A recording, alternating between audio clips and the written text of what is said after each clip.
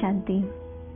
बाबा कहते हैं, जो बच्चे स्वयं पर 100% अटेंशन रख श्रीमद् प्रमाण चल रहे हैं, अर्थात उनका अटेंशन केवल स्वयं को परिवर्तन करने का ही है, उन बच्चों की जिम्मेवारी बाप की है, अन्यथा नहीं।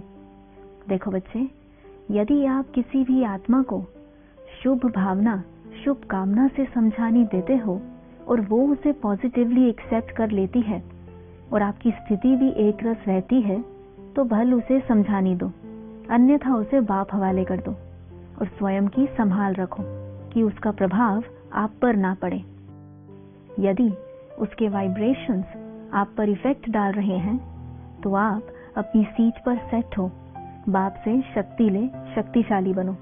देखो, जो यह कल्प का अंतिम से भी अंतिम समय जा रहा है, जिसमें बाप ने आपको केवल स्वस्थिति के आसन पर बैठ स्वयं को परिवर्तन करने की श्रीमत दी है, तो उसी प्रमाण चलो। व्यर्थ में अपना 1 सेकंड वेस्ट मत करो, क्योंकि कई बार 1 सेकंड आपको भारी कर कई मिनट्स में परिवर्तन हो जाता है। इसलिए अब समय की बचत कर समय को सफल करो। आप बच्चों की जिम्मेवारी स्वयं को बाप समान बनाने की है, साथ ही साथ अन्य आत्माओं की पालना अच्छी तरह करने की है। आपकी पालना और आपके शुभ भावना के वाइब्रेशन से वो स्वयं परिवर्तन होंगे। देखो, बनेंगे तो नंबर वार ना, सब फर्स्ट नहीं बन सकते। इसलिए सबसे पहले अपनी स्थिति की तरफ अटेंशन रखो। गायन भी है, स्व परिवर्तन से विश्व परिवर्तन।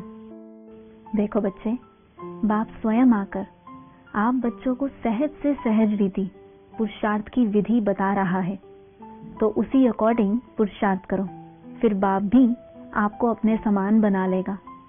बाप के 100% आज्ञाकारी बनो, सिर्फ बाहरी रूप से चेकिंग मत करो।